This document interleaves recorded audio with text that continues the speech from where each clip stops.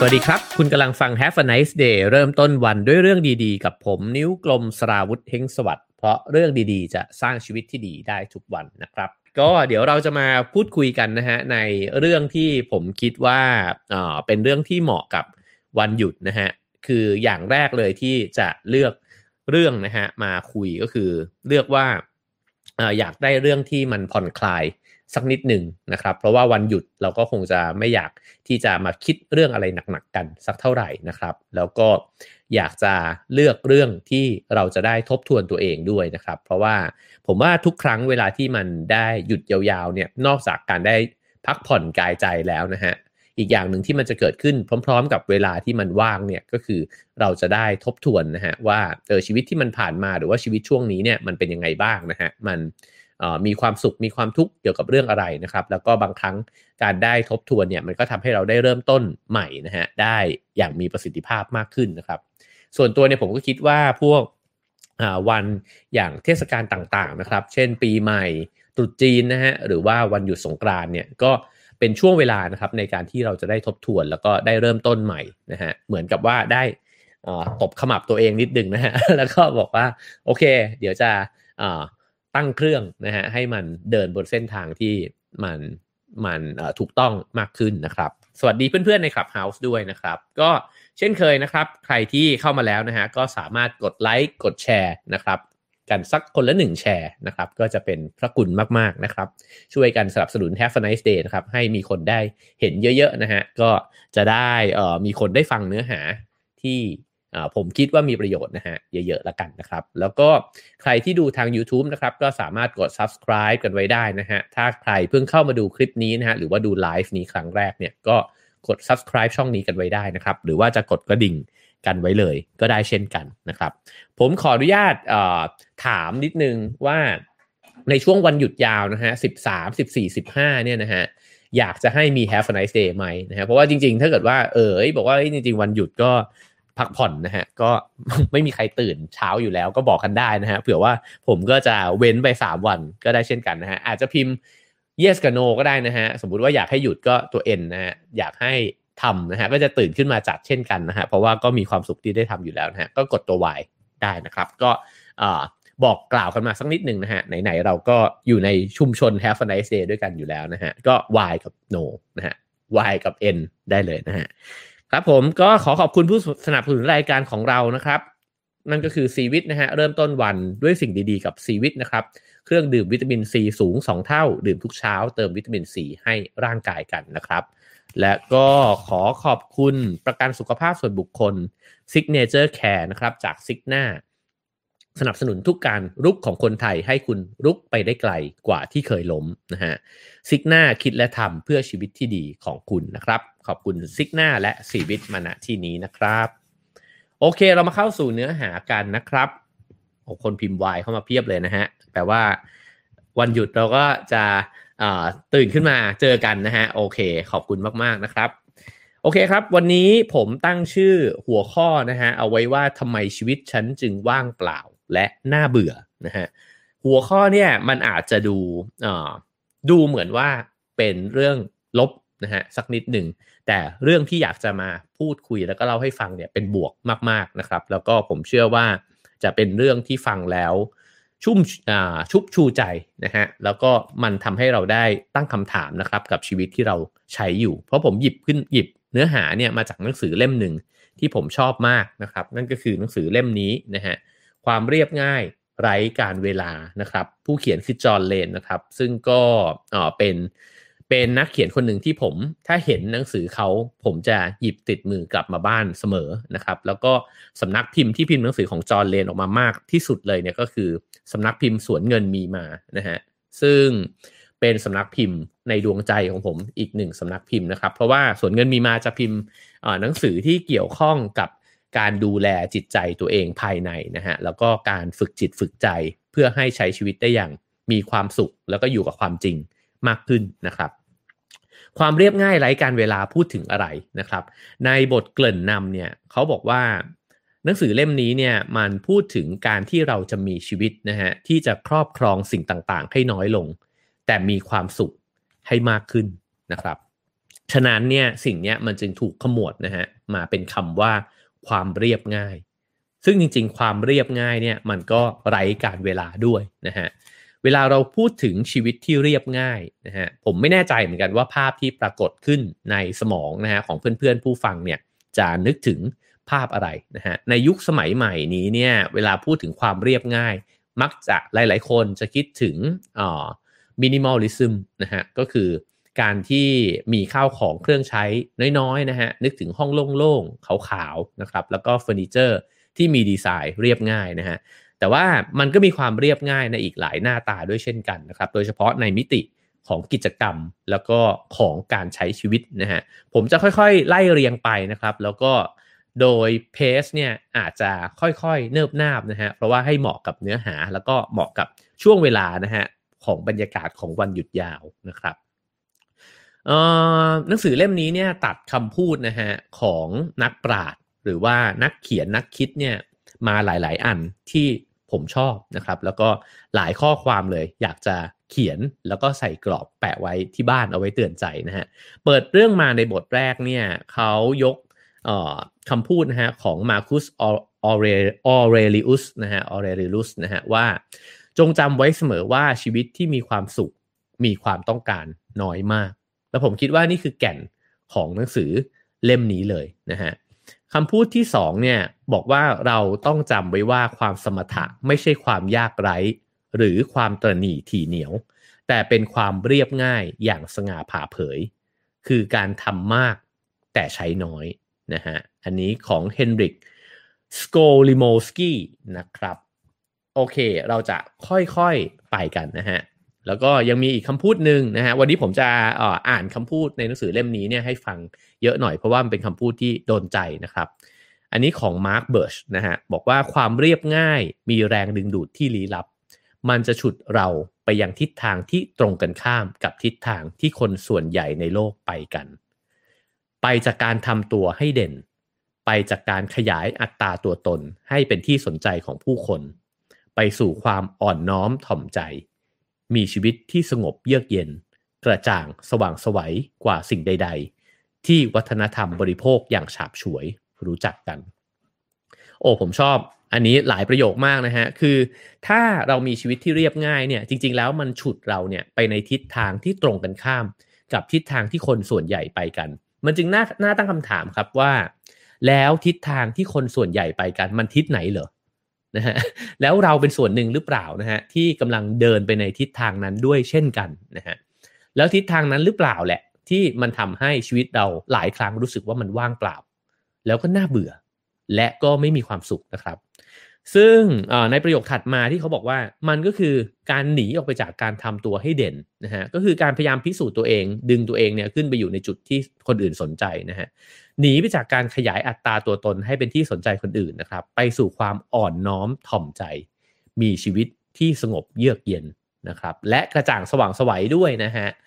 เดี๋ยวเราจะค่อยๆเล่าไปเรื่อยๆนะครับแล้วก็ผมจะไปสิ้นสุดตรงที่ว่าแล้วเราจะมีชีวิตที่เรียบง่ายและมีความสุขเนี่ยได้ยังไงนะฮะซึ่งอาจจะไม่จบในวันนี้อาจจะจบในวันพรุ่งนี้นะครับโอเคคราวนี้เขาก็เปิดเรื่องมานะฮะว่าทำไมคนบางคนเนี่ยถึงเลือกที่จะมีชีวิตที่ไม่ซับซ้อนคำนี้นี่น่าสนใจนะฮะหนังสือพวกนี้เนี่ยเวลาอ่านช้าๆเราจะเจอจุดสะดุดนั่นก็คือคำว่าเลือกนะฮะคือไม่ได้หมายความว่าคนคนหนึ่งเนี่ยเกิดมาแล้วมีชีวิตที่เรียบง่ายนะฮะการที่ทุกคนมีชีวิตอยู่เนี่ยเราล้วนแล้วแต่เลือกที่จะมีชีวิตแบบนี้ไม่มากก็น้อยนะฮะนั่นหมายความว่าเราอาจจะให้คุณค่ากับอะไรบางอย่างแล้วเราก็เลยกลายเป็นคนที่ใช้ชีวิตในแบบที่เราเป็นอยู่นะฮะที่เราต้องทำงานหนักที่เราวุ่นวายที่เราต้องผ่อนบ้านที่เราต้องผ่อนรถต้องเอาลูกเข้าเรียนโรงเรียนที่มีค่าเล่าเรียนสูงเนี่ยนะฮะจริงๆแล้วจะบอกว่าสังคมมันพาเราไปก็ส่วนหนึ่งนะฮะแต่เราเลือกเองก็ส่วนหนึ่งด้วยเช่นกันนะครับฉะนั้นเนี่ยมันจึงมีคนจำนวนหนึ่งที่เลือกนะฮะที่จะมีชีวิตที่ไม่ซับซ้อนนะครับเขาบอกว่าโดยทั่วไปแล้วเนี่ยสังคมทุนนิยมเนี่ยมันให้คุณค่ากับสิ่งหนึ่งชัดเจนนะฮะก็คือเงินตราแล้วก็มันก็กลายเป็นสิ่งสูงสุดเลยนะฮะแล้วก็สิ่งนี้เนี่ยมันกำหนดคุณค่าหลายๆอย่างในสังคมและในชีวิตเราเป้าหมายทางเศรษฐกิจเนี่ยเป็นเรื่องที่ทุกคนพูดถึงกันใช่ไหมฮะแล้วก็ผลตอบแทนที่สูงสุดนะฮะ การแข่งขันกันเพื่อทำกำไรนะครับซึ่งมันก็นำมาซึ่งลัทธิปัจเจกชนนิยมใช่ไหมฮะปัจเจกนิยมก็คือการที่คิดถึงตัวเองเป็นใหญ่นะฮะเป็นอันดับแรกต้นๆนะครับแล้วก็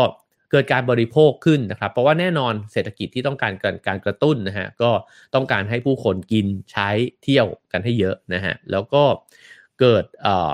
การเปรียบเทียบกันในเรื่องของรายได้นะครับเวลาที่เราจะดูหันไปเหล่เพื่อนๆแล้วเราดูว่าเอ้ยคนไหนมันเจ๋งกว่าเนี่ยเราไม่ได้ดูว่าใครมีความสุขกว่านะฮะเราดูว่าใครมันทำงานแล้วเงินเดือนดีกว่านะฮะมันอยู่ในบริษัทแล้วอยู่ในตำแหน่งที่ดีกว่านะครับแลกนามบัตรกันแล้วแบบโอ้โหนามบัตรมันหนักกว่าว่ะ นะฮะอันนี้ก็เป็นวิธีในการที่เราใช้มองชีวิตและมองโลกด้วยเช่นกันนะครับเราให้ความสำคัญกับราคาหุ้นนะฮะรายได้ประชาชาติ GDP ทั้งหลายนะฮะแล้วสิ่งเหล่านี้แหละมันก็กลายมาเป็นไม้บรรทัดนะฮะในการวัดความก้าวหน้าของประเทศนะฮะแล้วก็ของชีวิตเราผมว่าสิ่งนี้เป็นแว่นแรกเลยนะฮะที่เราควรจะถอดออกมาเช็ดสักนิดหนึ่งว่าเราใช้แว่นไหนในการดำเนินชีวิตอยู่นะฮะเราถือไม้บรรทัดไหนในการที่เราใช้วัดตัวเองวัดคนอื่นนะครับถ้ามันวัดด้วยไม้บรรทัดนี้ก็อาจจะไม่แปลกนะฮะที่เราเลือกที่จะมีชีวิตที่เรียบง่ายไม่ค่อยได้เพราะว่าชีวิตที่มันต้องพุ่งเป้าไปสู่จุดที่มันชนะนะฮะแล้วก็จุดที่มันเก่งกว่าคนอื่นแล้วก็รวยกว่าคนอื่นอะไรแบบนี้เนี่ยมันก็ยากเหมือนกันที่จะเรียบง่ายนะฮะมันก็ต้องแข่งขันต้องใช้พลังมหาศาลนะฮะในการที่จะไปถึงเป้าหมายนั้นนะครับทีนี้เขาบอกว่าความเรียบง่ายเนี่ยมันหมายถึงความตั้งใจอย่างแน่วแน่นะฮะแล้วก็ความซื่อสัตย์และจริงใจภายในพร้อมๆกับหลีกเลี่ยงความวุ่นวายภายนอกนะฮะเราจะเห็นว่ามี2มิติในหนังสือเล่มนี้เนี่ยที่ดำเนินคู่กันไปเสมอนั่นก็คือการพูดถึงเรื่องราวภายนอกโลกภายนอกเราควบคุมไม่ค่อยได้นะครับแล้วก็มันมีสิ่งต่างๆพยายามจะชี้วัดเราตลอดเวลาว่าคุณเนี่ยเป็นคนที่ยังไม่สำเร็จคุณช้ากว่าคนอื่นนะฮะคุณได้แค่นี้เองเหรอนะครับโลกภายนอกตัดสินเราตลอดนะฮะแต่ว่าโลกภายในล่ะเราคิดกับตัวเองยังไงนะครับผมคิดว่า2มิตินี้ถ้าเรามองเห็นเราจะเห็นตัวเองชัดขึ้นนะครับและบางครั้งคุณค่าที่โลกภายนอกพยายามตัดสินเราเนี่ยมันไม่มีผลอะไรเลยครับกับโลกภายในเพราะว่าโลกภายในเราตัดสินตัวเองด้วยไม้บรรทัดอีกแบบหนึ่งนะฮะเขาก็เลยบอกว่ามันก็คือเรื่องเดียวกันกับการหลีกเลี่ยงการครอบครองสิ่งหลายอย่างนะฮะที่ไม่เกี่ยวกับเป้าหมายสำคัญของชีวิตอันนี้นี่น่าคิดมากเลยนะฮะว่าชีวิตที่มันวุ่นวายนะครับแล้วก็ชีวิตที่มันเหนื่อยแล้วก็บางครั้งก็น่าเบื่อเนี่ยนะฮะมันเพราะว่าเราพยายามไขว่คว้าครอบครองนะฮะสิ่งต่างๆที่มันไม่ได้เกี่ยวข้องกับเป้าหมายจริงๆในชีวิตหรือเปล่านะฮะแล้วจริงๆเป้าหมายในชีวิตของแต่ละคนคืออะไรอันนี้อาจจะต้องตอบกันเองนะฮะแต่ถ้าเป็นผมก็อาจจะคิดว่าเป้าหมายในชีวิตของผมก็อยากจะมีชีวิตที่มันมีความสุขง่ายๆนะฮะแล้วก็ได้มีเวลานะครับให้ตัวเองได้อ่านหนังสือได้ใช้เวลากับกิจกรรมที่ตัวเองชอบนะฮะแล้วก็ได้อยู่กับคนที่ตัวเองรักนะฮะซึ่งสิ่งเหล่านี้เนี่ยถ้ามันเป็นเป้าหมายเราจะทำยังไงให้มันได้เป้าหมายนี้มานะครับมันอาจจะไม่ได้หมายถึงการที่มีรองเท้าอีก10คู่ก็ได้นะฮะฉะนั้นเนี่ยพอเป็นแบบนั้นนะฮะเขาบอกว่าเราจึงต้องสำรวมนะฮะในบางทิศทางเพื่อชีวิตจะได้รับความอุดมสมบูรณ์อีกด้านหนึ่งนะฮะมันแลกกันนะครับคือคนเราเนี่ยมันไม่สามารถที่จะดีงามไปได้ทุกไม้บรรทัดนะฮะคือถ้าเกิดว่าเราประสบความสำเร็จทางด้านวัตถุทางด้านการเงินนะฮะมันก็ไม่เสมอไปว่าเราจะมีความอิ่มใจแล้วก็มีชีวิตที่ได้ใช้เวลากับสิ่งที่ตัวเองอยากจะใช้จริงๆนะฮะฉะนั้นเนี่ยมันจึงต้องสำรวมบางทิศทางพูดง่ายๆคือคุณต้องตัดบางอย่างเนี่ยออกไปบ้างใช่ไหมฮะแล้วก็เพื่อที่จะแลกกับเป้าหมายที่แท้จริงในชีวิตที่คุณกะเกณฑ์ขึ้นมาเองนะครับซึ่งสิ่งที่ไปกันได้กับเป้าหมายของคนคนนึงเนี่ยมันอาจจะไปกันไม่ได้กับเป้าหมายของอีกคนก็ได้นะฮะเป้าหมายที่เมื่อกี้ผมพูดไปก็อาจจะไม่ได้ตรงกันกับเป้าหมายของเพื่อนพี่น้องที่ฟังอยู่ก็ได้นะฮะเราอาจจะมีเป้าหมายที่ไม่ตรงกันก็ไม่แปลกนะฮะแต่ว่าฉะนั้นเนี่ยมันจึงมีระดับของความเรียบง่ายเนี่ยของแต่ละคนไม่เหมือนกันนะครับเวลาที่เราบอกว่าใช้ชีวิตให้เรียบง่ายมันก็ไม่ได้แปลว่าชีวิตเรียบง่ายของผมมันจะต้องเป็นแบบเดียวกับของคนอื่นนะฮะซึ่งความน่าสนใจก็คือว่าเขาบอกว่าจริงๆแล้วเนี่ยถ้าเราลองมองย้อนกลับไปนะฮะถึงคุณธรรมแล้วก็คำสอนนะฮะของศาสนาทั้งหลายเนี่ยจริงๆแล้วศาสนาทั้งหลายล้วนแล้วแต่มีคำสอนในลักษณะนี้ด้วยกันทั้งนั้นนะฮะก็คือ การลดทอนความอยากของตัวเองนะครับเขาก็ยกตัวอย่างศาสนาหลายศาสนานะฮะทั้งพุทธคริสต์นะฮะมุสลิมนะฮะอิสลามนะฮะหรือว่าลัทธิเต๋าหรือชาวสโตอิกเองก็ตามนะฮะหรือชาวฮิบรูโบราณเนี่ยก็สอนในลักษณะแบบเดียวกันนะครับก็คือว่าจริงๆแล้วถ้าเราสามารถที่จะลดทอนความอยากของตัวเองลงได้เนี่ยก็จะมีจิตใจนะฮะที่สงบมากขึ้นซึ่งเฮนรี่เดวิดทอโรนะฮะซึ่งก็เป็นผู้เขียนหนังสือวอลเดนนะฮะหนังสือโปรดอีกเล่มหนึ่งของผมเช่นกันนะฮะเขาเขียนไว้นะฮะบอกว่าไม่มีใครอีกแล้วในโลกที่ภายนอกจะยากจนไปกว่านักปรัชญาโบราณไม่ว่าชาวจีนชาวฮินดูเปอร์เซียหรือกรีกแต่ภายในจิตใจท่านเหล่านั้นมั่งคั่งอย่างไม่มีใครเทียบนะฮะไม่มีใครที่จะสังเกตชีวิตมนุษย์ได้อย่างเที่ยงธรรมถ้าเขาไม่มองไปจากจุดที่เรียกว่าความพอใจที่จะยากจน อันนี้ก็อาจจะไม่ได้หมายถึงว่าเราจะต้องยอมรับความยากจนนะฮะในแง่ที่ว่าถ้าความยากจนนั้นมันต่ำกว่าเส้นมาตรฐาน ซึ่งผมว่าอันนั้นเป็นเรื่องที่สังคมจะต้องช่วยกันแก้ไขด้วยนะฮะแต่ว่าผมว่าประเด็นของทอโรเนี่ยคือบอกว่าการที่เราจะมองชีวิตได้อย่างชัดเจนเนี่ยเหมือนนักปราชญ์เหล่านี้เนี่ยเราต้องมีจิตใจที่ยอมรับแล้วว่าวัตถุสิ่งของต่างๆทั้งหลายเนี่ยหรือว่าไอ้ความรวยนะฮะที่ผู้คนพยายามตะเกียกตะกายกันไปให้ถึงเนี่ยมันอาจจะเป็นมายาก็ได้นะครับแล้วเมื่อมองเห็นสิ่งนี้แล้วเนี่ยมันถึงเห็นชีวิตจริงนะฮะว่าชีวิตจริงๆเนี่ยมันคืออะไรกันแน่นะครับซึ่งเขาบอกว่าไอ้เจ้าชีวิตที่เรียบง่ายเนี่ยมันมองด้วยสายตาคนอื่นมันอาจจะดูธรรมดามากเลยนะฮะว่าแบบเฮ้ยคุณมีชีวิตแบบนี้มันไม่มีความตื่นเต้นอะไรเลยนะฮะเช่นคุณก็อาจจะมีความสุขกับการทำงานอะไรบางอย่างของคุณนะครับหรือว่าคุณอาจจะมีความสุขกับการทำสวนนะฮะซึ่งตอนนี้คนมีความสุขกับต้นไม้เยอะมากนะฮะในช่วงโควิดจริงๆผมหยิบเรื่องนี้ขึ้นมาเพราะว่ามันเป็นช่วงโควิดด้วยว่าในช่วงเวลาที่เศรษฐกิจมันไม่ดีนะฮะแล้วเราจะใช้ชีวิตยังไงอ่ะให้มันเรียบง่ายมากขึ้นแล้วก็มีความสุขกับการที่ไม่ต้องใช้ตังค์มากเนี่ยได้ยังไงนะฮะก็เลยอยากจะชวนคุยเรื่องนี้ด้วยนะฮะเขาบอกว่าบางคนอาจจะมีความสุขกับการเดินปั่นจักรยานอ่านหนังสือทำขนมปังฟังดนตรีนะฮะหรือว่าพูดคุยกับมิตรสหายเนี่ยซึ่งสิ่งเหล่านี้มันเสียค่าใช้จ่ายไม่มากเลยนะฮะแล้วก็ทำไ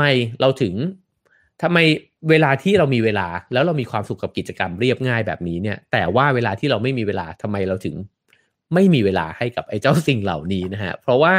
หนึ่งก็คือเราอาจจะเห็นว่ามันเป็นเรื่องธรรมดาเกินไปอ่ะมัน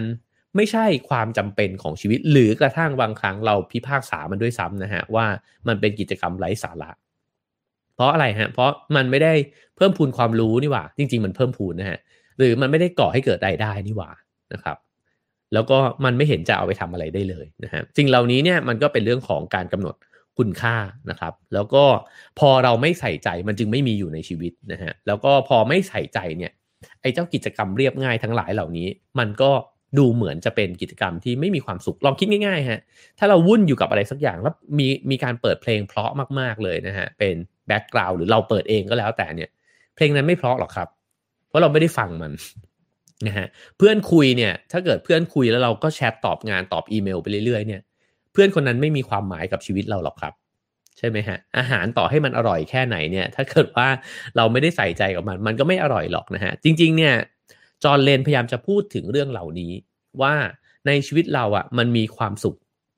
ที่มันเรียบง่ายเนี่ยเยอะมากนะฮะแต่เมื่อเราไม่ใส่ใจเสียแล้วเนี่ยมันก็เป็นสิ่งที่เกินนะฮะมันไม่จำเป็นแล้วเราก็เพียงแค่ทำมันไปอ่ะกินเนี่ยกินเพื่ออยู่จริงๆนะหรือเพลงก็เปิดคลอๆไปนะครับเพราะฉะนั้นเนี่ยความใส่ใจมันจึงสำคัญแล้วก็มันก็คือการให้คุณค่าด้วยนะครับซึ่งสิ่งเหล่านี้เนี่ยเขาบอกว่าถ้าเราให้คุณค่ากับชีวิตที่มันเป็นจริงเนี่ยมันก็คือการใส่ใจต่อคุณค่าทางจิตวิญญาณของมนุษย์ด้วยเช่นกันนะฮะแล้วมันสำคัญยังไงมันสำคัญตรงที่ว่าเมื่อเราเป็นแบบนั้นเนี่ยมันคือการแสดงออกถึงเสรีภาพของมนุษย์นะฮะที่เราเลือกเอง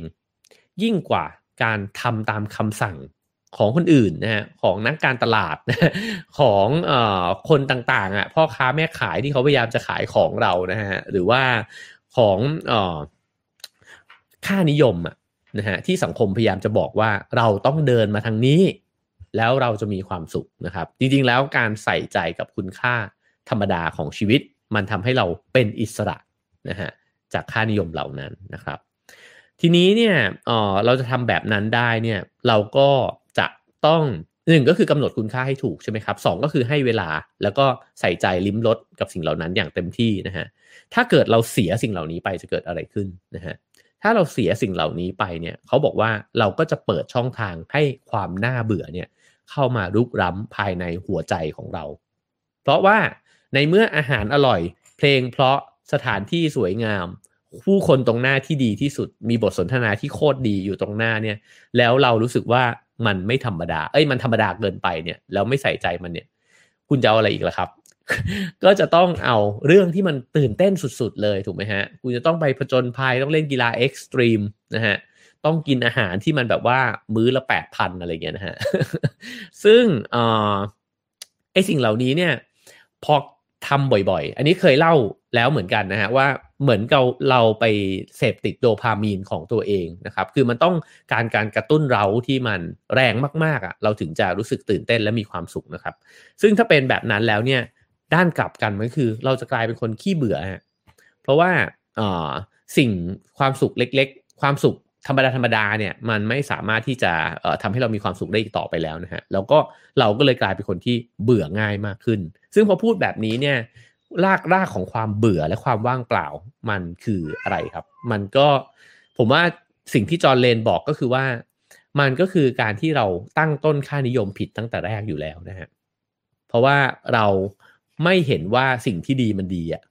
และสิ่งที่ดีมันไม่เคยอยู่ตรงนี้นะฮะมันอยู่ที่ไหนก็ไม่รู้อะที่เราต้องเดินไปหามันตลอดเวลานะครับชีวิตมันก็เลยว่างเปล่าทุกวันเลยนะฮะเพราะว่าเป้าหมายมันยังมาไม่ถึงสักทีอะจะต้องเก็บเงินให้ได้เท่านั้นเท่านี้นะครับหรือว่าจะต้องมีตำแหน่งนั้นตำแหน่งนี้นะฮะมันมีเป้าหมายอยู่ตลอดเวลาเลยหรือว่าจะต้องเปลี่ยนรถจะต้องแต่งบ้านให้มันสวยเหมือนในแมกกาซีนอะไรแบบนี้นะฮะมันมีเป้าหมายจริงๆนะครับแล้วก็ภาพเหล่านั้นเนี่ยมันอาจจะไม่ใช่ภาพที่เกิดขึ้นจากข้างในเรานะฮะแต่เป็นภาพที่เราหรือภาพหรือคำหรือค่านิยมนะฮะที่เราได้ยินมาจากการสะสม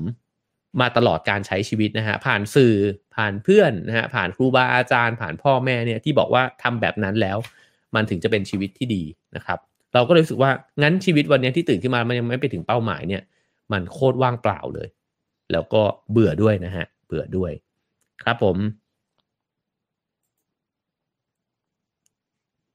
ทีนี้ก็จะมีอีกมุมหนึ่งนะฮะก็คือว่าชีวิตที่มันเรียบง่ายแบบเต็มใจเนี่ยมันอาจจะเป็นชีวิตที่มีความสะดวกสบายนะฮะแบบไม่ฟุ่มเฟือยนะครับก็คือสมถะแต่ก็ไม่ได้ตระหนี่นะครับแล้วก็เป็นชีวิตที่ดีงามแล้วก็ไม่ได้น่าเบื่อนะฮะเป็นวิถีของผู้ที่ไม่ยึดอยู่กับการแบ่งแยกระหว่างชีวิตกับการงานนะตรงนี้สำคัญนะครับแล้วก็น่าจะตรงกับช่วงเวลานี้พอดีนะฮะแล้วก็ไม่แบ่งแยกระหว่างศิลปะกับกิจกรรมในชีวิตประจำวันแต่ละอย่างด้วยนะฮะทำไมถึงมีประเด็นเรื่องการแบ่งแยกชีวิตกับการงานนะฮะมันน่าตั้งคำถามมากนะครับว่าทำไมเราใช้ชีวิตมาจนถึงจุดหนึ่งที่เรารอวันหยุดอะฮะ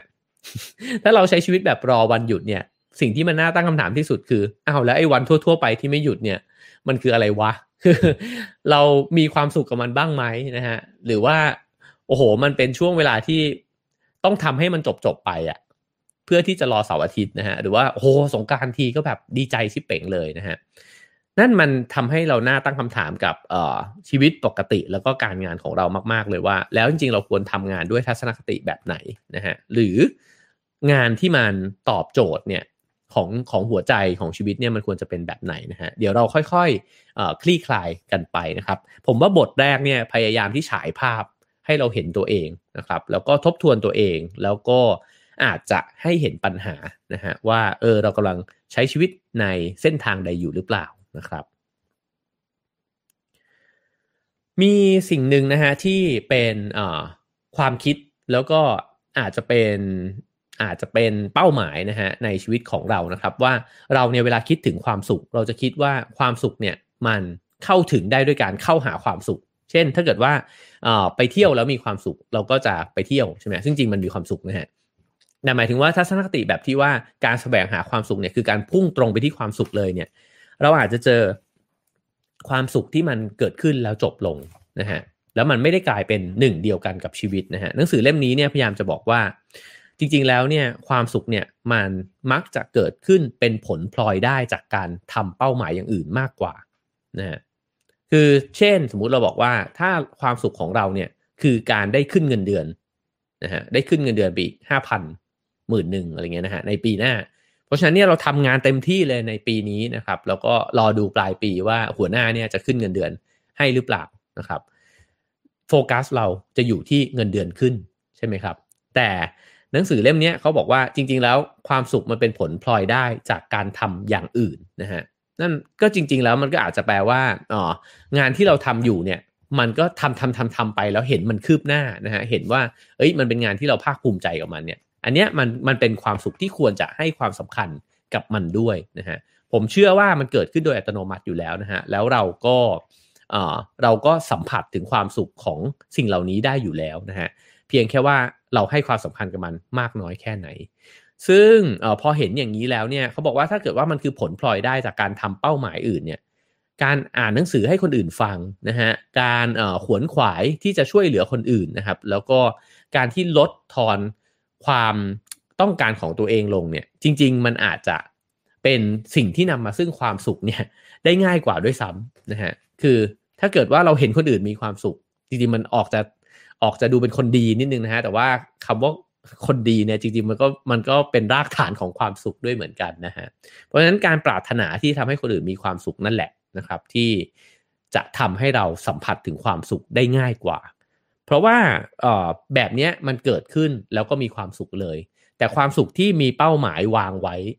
ที่เป็นเป้าหมายส่วนตัวนะครับมันอาจจะ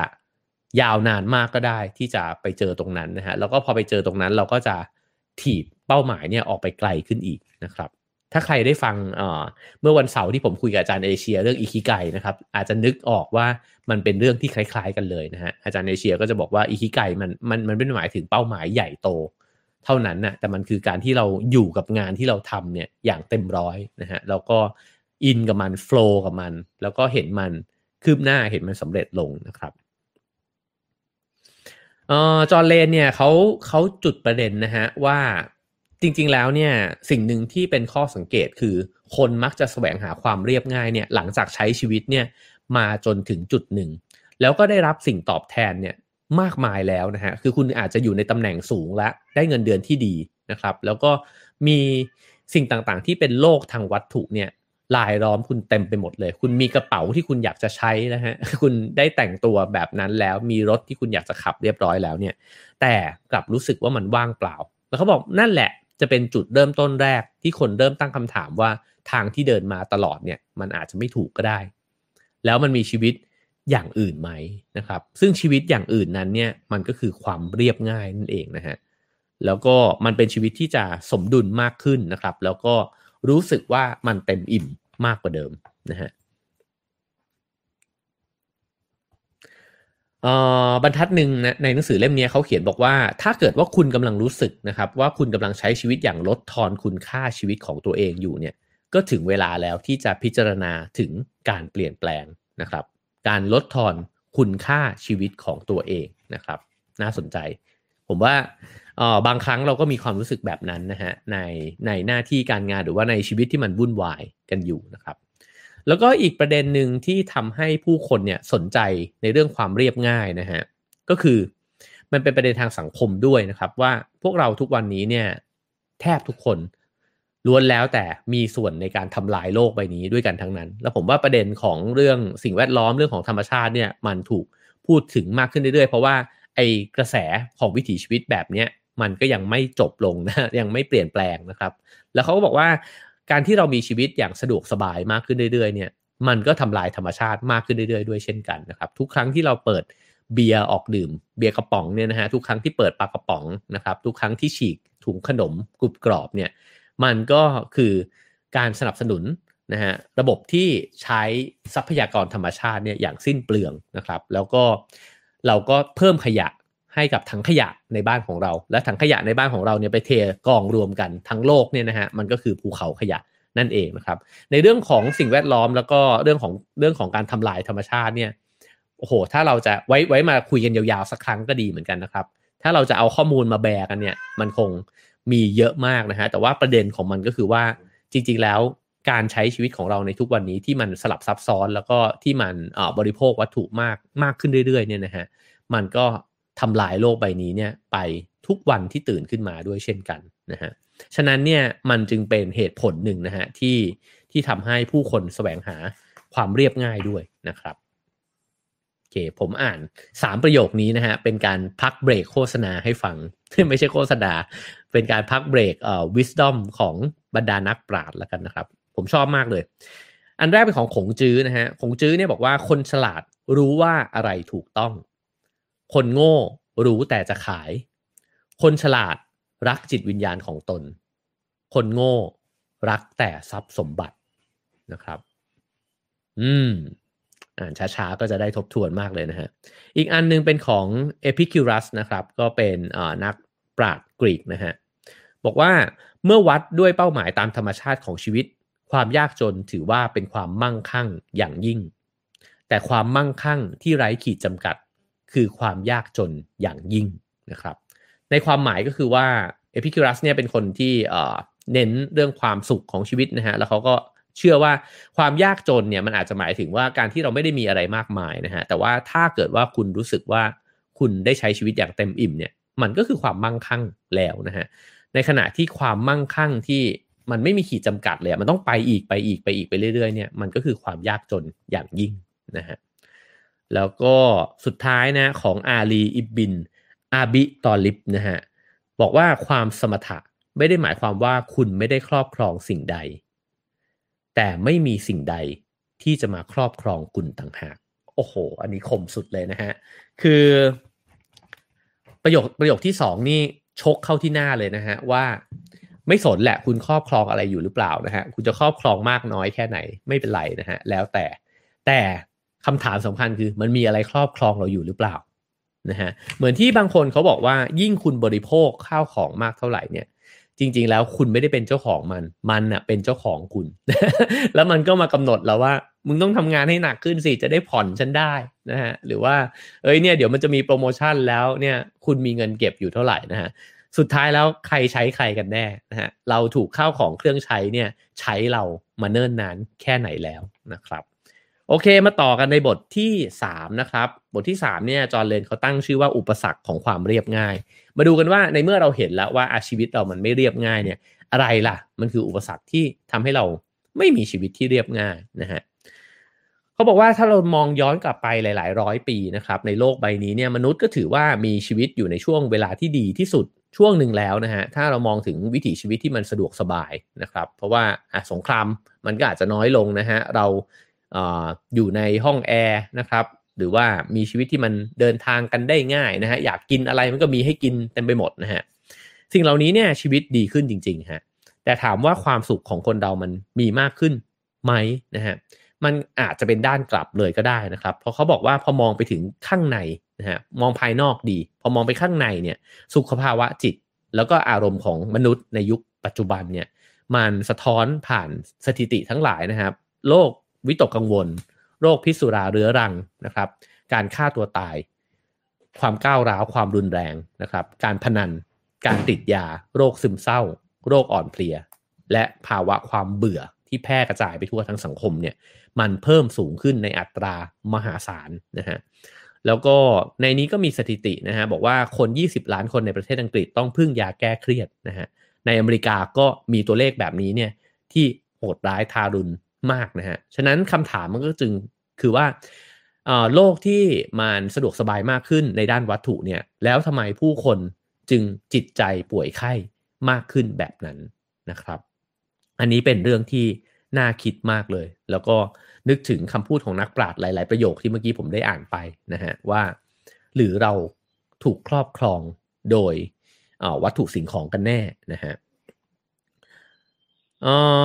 เขาก็พยายามที่จะฉายภาพให้เห็นนะฮะว่าเราใช้ชีวิตแบบไหนกันอยู่นะฮะในโลกสมัยใหม่นะฮะก็คือว่าพอมันมีวัตถุสิ่งของมากขึ้นเนี่ยนะฮะ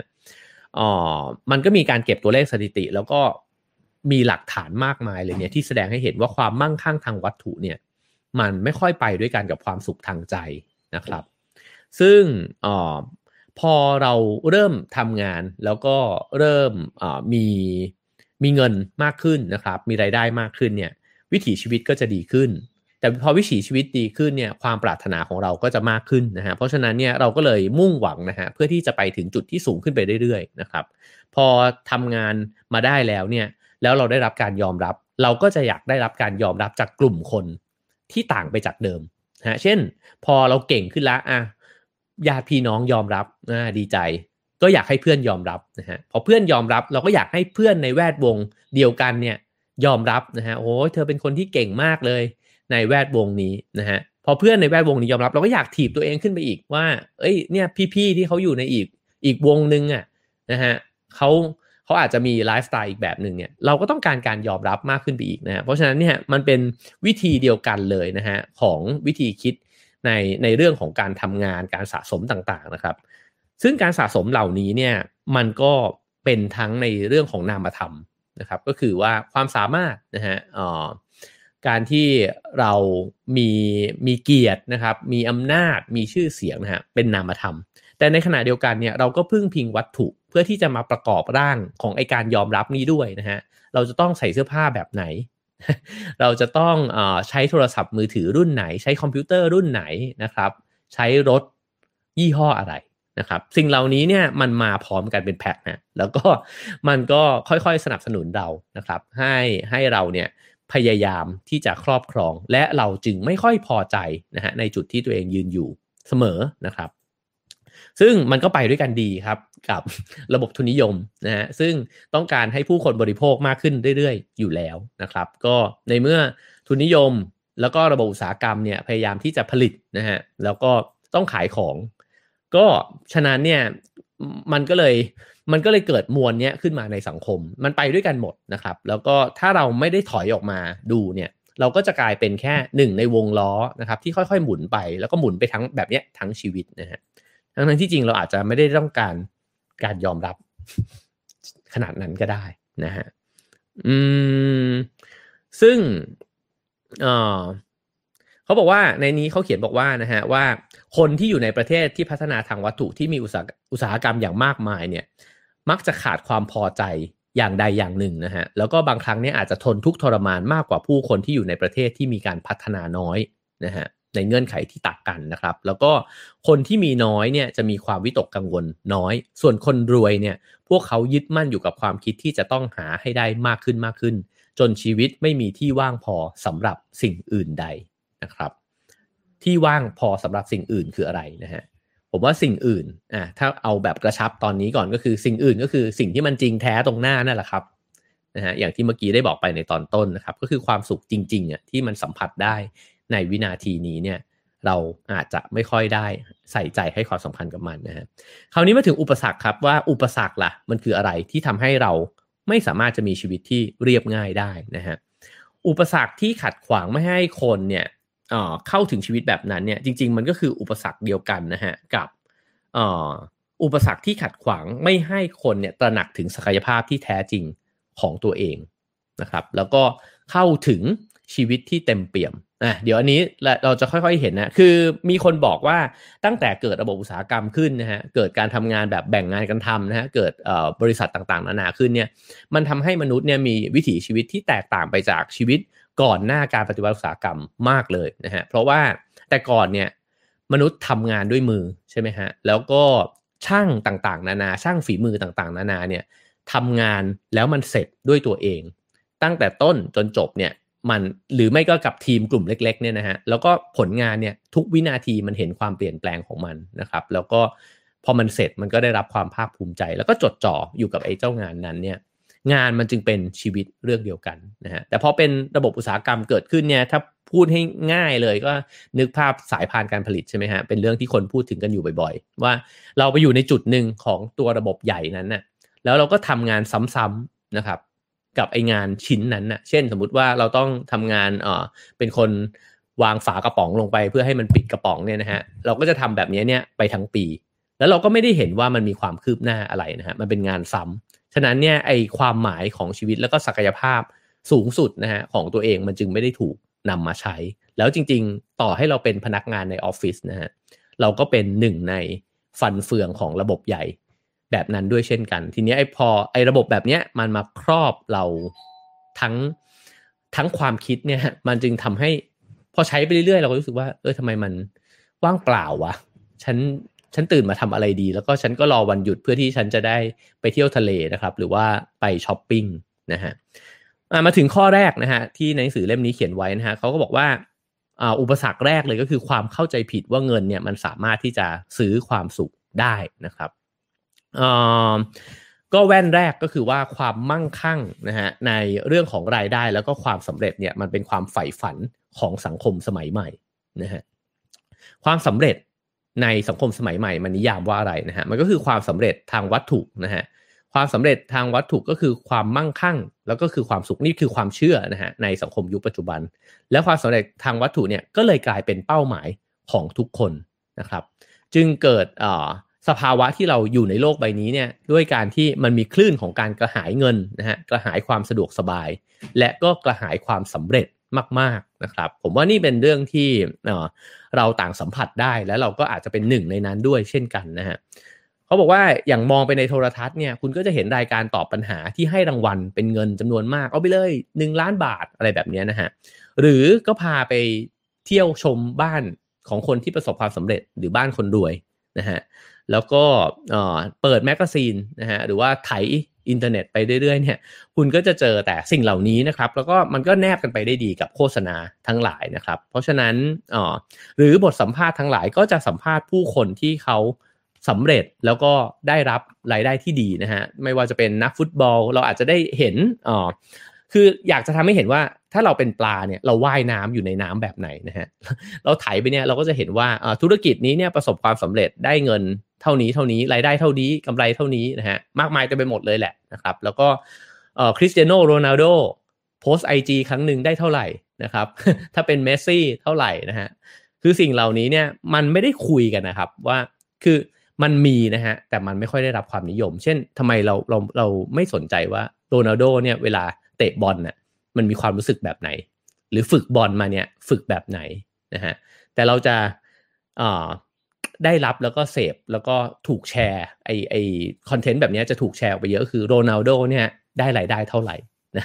ผมว่าเรื่องแบบนี้น่าสนใจนะครับน่าสนใจมากเลยซึ่งเขาก็บอกว่าถ้าเราอยู่ในโลกที่มันแว่นมันเป็นแบบนี้ซะแล้วและสื่อเองก็ผลิตแต่อะไรแบบนี้คนทำการตลาดเองก็ใช้ชีวิตอยู่กับสิ่งเหล่านี้นะฮะแล้วมันจะไม่แปลกได้ยังไงว่าเราก็ใช้ชีวิตด้วยการคิดว่าไอ้เจ้าเงินและความสำเร็จต่างๆนานาเนี่ยมันคือเป้าหมายอะฮะมันเป็นเป้าหมายนะครับแล้วก็มันเป็นเป้าหมายที่ไม่รู้จบด้วยนะครับเพราะว่ามันมีคนที่ยังเก่งกว่าเรายังดังกว่าเรานะฮะแบบเนี้ยไปอยู่ตลอดเวลานะครับสิ่งที่มันเกิดขึ้นพร้อมกันคืออะไรครับเราก็จะดูถูกงานที่รายได้น้อยไงฮะซึ่งไองานรายได้น้อยนั้นอาจจะเป็นงานที่เราโคตรอยากทำเลยก็ได้นะครับและอันนี้มันสะท้อนผ่านสิ่งต่างๆมากมายเช่นเวลาที่เราเป็นเด็กแล้วเราบอกว่าผมอยากวาดรูปอ่ะพ่อแม่ก็จะบอกว่าเฮ้ยศิลปินไส้แห้งนะฮะบางคนชอบเล่นกีตาร์มากเลยพ่อก็จะแบบว่าเอาหนังสือฟิสิกส์เคมีชีวะให้อ่านบอกว่าไม่เอาไปเอ็นหมอหรือไปเอ็นวิศวะนะฮะเพราะว่ามันรายได้น้อยอะฮะซึ่งคำว่ารายได้น้อยไม่ได้แปลว่ามันไม่มีความสุขนะครับแต่พอเราใช้แว่นนั้นไปแล้วเนี่ยมันก็กลายเป็นว่าถ้าคุณรายได้น้อยคุณจะมีชีวิตที่ไม่ดีและล้มเหลวไปเลยนะฮะถ้าเราได้คุยคือผมทำรายการสารคดีเนี่ยได้เจอคนหลายๆคนที่เขาไม่ได้มีรายได้ต่อเดือนเนี่ยมากนะฮะแต่ว่าเขาภูมิใจในสิ่งที่เขาทำมันมีหลายๆอาชีพมากมายเต็มไปหมดเลยนะฮะมีนักดนตรีเกษตรกรนะครับหรือคนที่ทำเรื่องเกี่ยวกับข้อมูลด้านประวัติศาสตร์นะครับคนที่ทำงาน NGO นะฮะคนที่ทำเรื่องเกี่ยวกับสังคมมันมีคนที่เลือกทางเดินชีวิตนะฮะแบบนั้นเนี่ยอีกเยอะมากเลยที่เขาไม่ได้ให้คุณค่าหรือเป้าหมายชีวิตเนี่ยกับการที่เก็บเงินให้ได้เยอะคือมีเงินนะฮะพอที่จะซื้อข้าวกินแหละแล้วก็ให้มีปัจจัย4อ่ะแต่ว่าคุณค่าในชีวิตที่เขาให้นะฮะมันก็คือการได้ทำในสิ่งที่ตัวเองรู้สึกว่ามันมีคุณค่านะครับแล้วผมก็ไม่แน่ใจว่าพวกเราเองเนี่ยถูกริบความฝันนะฮะหรือว่าริบความปรารถนาที่แท้จริงหรือความสามารถที่แท้จริงของเราเนี่ยไปตั้งแต่ตอนไหนแล้วนะฮะอาจจะตั้งแต่ประถมตั้งแต่มัธยมมหาวิทยาลัยหรือตอนที่เราเข้าออฟฟิศไปนะฮะซึ่งมันก็เกิดมาพร้อมกันกับไอ้ระบบทั้งหมดที่บอกนะครับ พอเล่ามาถึงตรงนี้เนี่ยผมนึกถึงนักเขียนที่ผมเคารพคนหนึ่งนะฮะก็คือพี่หนึ่งวรพจน์พันพงษ์เนี่ยพี่หนึ่งมักจะพูดเสมอว่าจริงๆแล้วทุกอย่างมันเป็นรายจ่ายนะครับคุณเลือกแพ็กเกจชีวิตของคุณเองพี่หนึ่งเนี่ยเป็นนักเขียนที่บอกกับคนอื่นๆตลอดว่าเขาไม่ได้มีรายได้อะไรมากมายเลยเขาเขียนคอลัมน์อยู่เดือนนึงเนี่ยอาจจะ2ชิ้นคอลัมน์ที่บรรดานักเขียนกันเนี่ยครับรายได้มากที่สุดก็อาจจะประมาณ 3,000 นอกจากบางคนเท่านั้นนะฮะที่จะได้แบบ 4,000 5,000 บาทเนี่ยก็ 3,000 สมมุติว่าถ้าพี่หนึ่งเขียนอยู่2คอลัมน์รายได้อาจจะ 6,000 บาทนะฮะผมเขาอาจจะได้รายได้จาก Pocket Book บ้างเล็กน้อยนะฮะพี่หนึ่งไปปลูกบ้านที่น่านเนี่ยผมถามว่าค่าบ้านพี่หนึ่งเท่าไหร่นะฮะเขาก็บอกว่าเขาทำเองซะเยอะนะครับแล้วก็มีเพื่อนๆมาช่วยกันหาวัสดุจากแถวนั้นเนี่ยค่าก่อสร้างค่าวัสดุและการก่อสร้างเนี่ย 80,000 บาทอ่ะคือมันช็อกมากเหมือนกันนะฮะแต่ว่าผมว่าหลายๆครั้งเนี่ยมันมาเป็นแพ็กเกจคือคนแบบนี้บางคนเนี่ยมีเพื่อนที่รักมากๆนะฮะแล้วเพื่อนก็ให้ความช่วยเหลือเวลาที่มีเรื่องอะไรเนี่ยก็มาช่วยเหลือกันลงแรงลงอะไรกันนะครับซึ่งเขาบอกว่าเขาเลือกแล้วที่จะมีชีวิตแบบเนี้ยนะฮะในขณะที่ถ้าคุณเลือกว่าคุณอยากจะมีชีวิตที่ประสบความสำเร็จแบบที่สังคมบอกกันนะฮะมีชื่อเสียงหรือว่ามีรายได้ดีนะฮะคุณก็อาจจะแลกกับการที่คุณไม่ได้มานั่งกินเบียร์ แล้วก็ดูต้นไผ่มันลมพัดอะไรแบบนี้หรือว่าได้เสวนากับเพื่อนๆนะฮะก็ไม่แน่บางคนที่รวยเขาอาจจะมีช่วงเวลาแบบนั้นด้วยก็ได้นะครับแต่อันนี้เราฉายภาพเพื่อที่จะให้ได้ทบทวนนะครับว่าชีวิตของเราล่ะมันเป็นยังไงนะฮะหนังสือเล่มนี้เขาก็บอกว่าคุณจึงเห็นร็อกสตาร์นะครับคุณจึงเห็นซูเปอร์สตาร์ทางการกีฬาแล้วก็บรรดานักร้องนักแสดงทั้งหลายนะครับอยู่ตามสื่อตลอดแต่คุณไม่เห็นพยาบาลนะฮะคุณไม่เห็นช่างมุงหลังคาบ้านไม่เห็นบรรณารักษ์นะครับชาวไร่ชาวนาที่อยู่ในแถบภูเขานะครับหรือช่างทำรองเท้าที่เขามีฝีมือดีมากๆเหล่านี้เนี่ยมันไม่ได้ปรากฏอยู่ในสื่อนะครับแล้วก็คนเหล่านี้ถามว่าเขามีอาชีพที่เขาภาคภูมิใจไหมหรือเขาชอบไหมเฮ้ยเขาอาจจะชอบมันมากๆก็ได้นะฮะแล้วเราอาจจะอยากทำอาชีพเหล่านั้นด้วยซ้ำอ่ะแต่เราดันไม่เลือกนะฮะก็อันนี้เป็นเรื่องที่น่าตั้งคำถามด้วยเหมือนกันนะครับฉะนั้นเนี่ยการคิดว่าเงินคือปัจจัยหลักนะฮะของความสุขเนี่ยมันจึงบิดเบือนหลายๆอย่างในชีวิตของเราไปนะครับมันบิดเบือนค่านิยมนะฮะแล้วก็กระทั่งการกระทำและทางเลือกในชีวิตของเราไปด้วยนะครับซึ่งในขณะที่เขาบอกว่าผู้ที่เราอาจจะขนานนามเขานะครับว่าเป็นผู้ประสบความสำเร็จหลายๆคนเนี่ยอาจจะมีชีวิตที่แทบจะไร้ประโยชน์แล้วก็ไร้ค่าก็ได้นะฮะยิ่งถ้าการแสวงหาความสำเร็จนั้นเนี่ยมันนำมาซึ่งการเสียสุขภาวะนะครับหรือว่าการเสียสุขภาพจิตนะฮะผมว่าหลายๆครั้งเนี่ยมันน่าคิดคือชีวิตมันเหมือนมันมองได้หลายแบบมากนะครับหลายแว่นหลายไม้บรรทัดนะฮะซึ่งแน่นอนผมก็มิบังอาจตัดสินชีวิตคนอื่นนะครับแต่ว่าหลายๆครั้งเนี่ยเช่นสมมุติว่าเราเห็นสตีฟจ็อบส์นะฮะแล้วก็เขาก็บอกว่าเขามุ่งมั่นทำงานหนักมากใช่ไหมครับแล้วก็เราก็ทราบกันดีว่าสตีฟจ็อบส์ก็ป่วยเป็นโรคมะเร็งนะครับหรือว่าข่าวอย่างที่บอกว่าอีลอนมัสก์เนี่ยก็ยังต้องพึ่งพากัญชานะฮะในหลายๆครั้งนะครับก็จริงๆแล้วความสำเร็จเนี่ยมันก็อาจจะแบกความเครียดมาด้วยนะฮะแล้วก็มันก็เป็นเรื่องที่น่าทบทวนว่าไม้บรรทัดแบบไหนที่เราใช้วัดชีวิตนะฮะบางครั้งมันสลับไม้บรรทัดกันวัดบ้างก็ทำให้เราได้เห็นชีวิตตัวเองในแง่มุมที่ต่างไปด้วยเหมือนกันนะฮะโอเคนั่นคืออุปสรรคอันแรกนะครับก็คือความเข้าใจผิดว่าเงินคือความสุขนะฮะอันที่สองก็คือสภาพชีวิตในสังคมเมืองใหญ่นะครับเขาบอกว่า